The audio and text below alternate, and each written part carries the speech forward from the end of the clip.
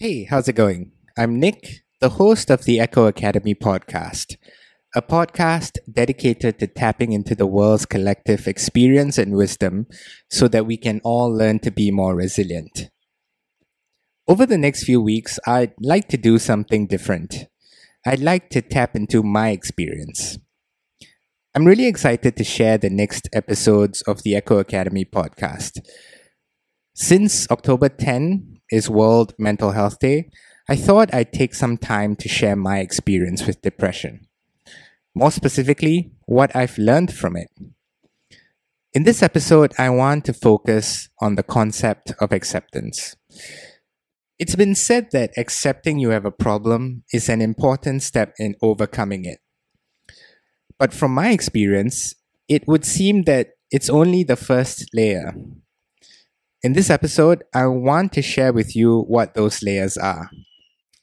But quick disclaimer, I'm not an expert on mental health. I'm simply someone, like many out there, who has experienced it personally, and am now sharing that experience. So, here's my thoughts on the concept of acceptance.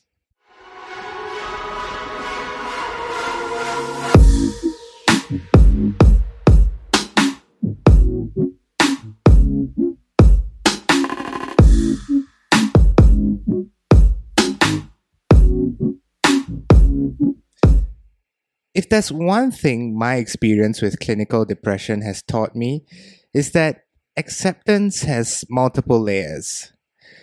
Many of us may say that accepting that we have a problem is the hardest but most important thing we can do. This is true, but I think it's only really the first layer. In my experience, there are 3 layers of acceptance. Or maybe there are more, but my experience has enlightened me to just these 3. And only after I accepted all 3 layers was I able to work towards overcoming my struggles with limited obstacles in my way. The first layer, as I've alluded to, is accepting that I had a problem. For a long while, I didn't want to accept that I had depression. At first, I just didn't realize I had it. I thought it was one of those feelings that would subside eventually, and that time would be the one to do the healing for me.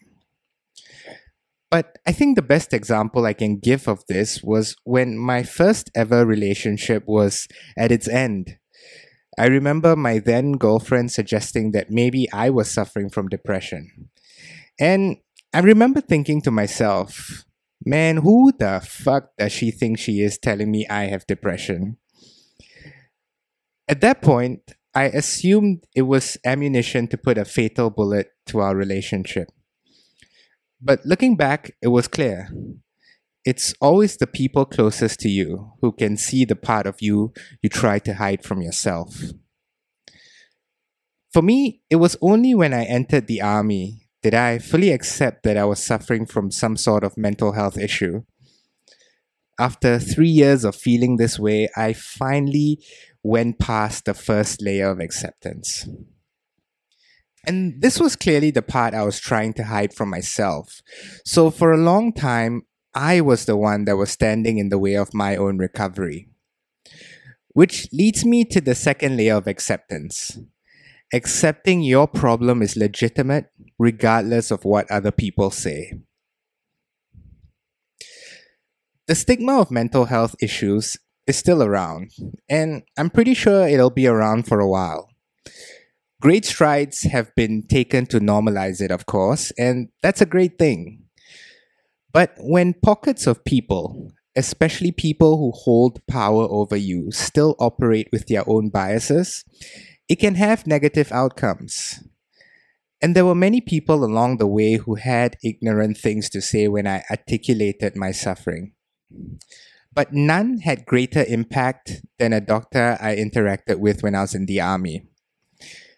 By the time I had got to him, I was mentally spent. I was suffering so much mentally that my brain had shut down, as if to protect itself from the world around me. I knew something was wrong and I was desperate to get help. So I visited the medical officer under the guise that I was feeling sick. But when I entered the room, I tried my very best to explain my suffering.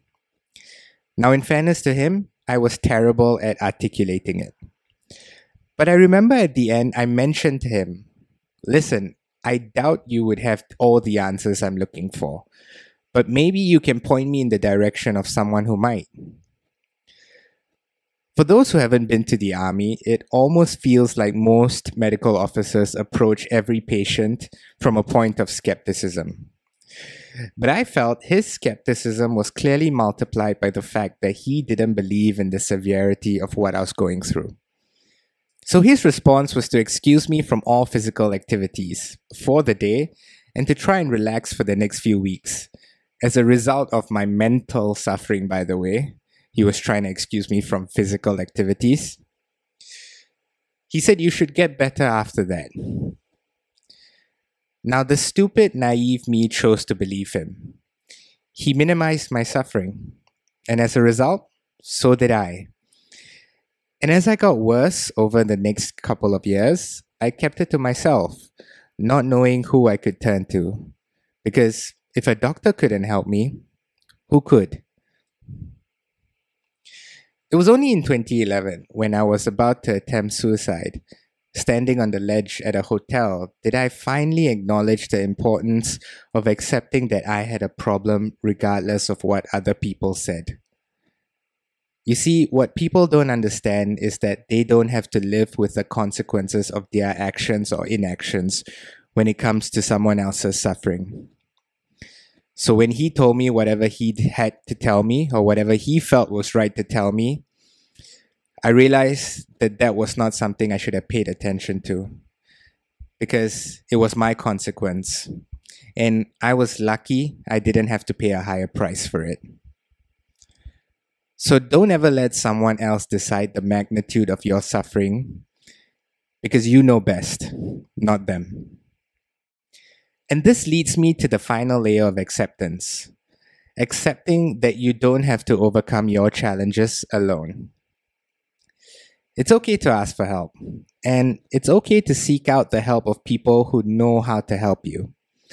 There are no prizes for fighting your demons alone. There is only the pain of wishing that someone was there with you sooner. Once I started getting professional help, everything changed for me. Now, this is not to say that the road to recovery was easy, but it really helped that my psychiatrist was able to walk me through the process.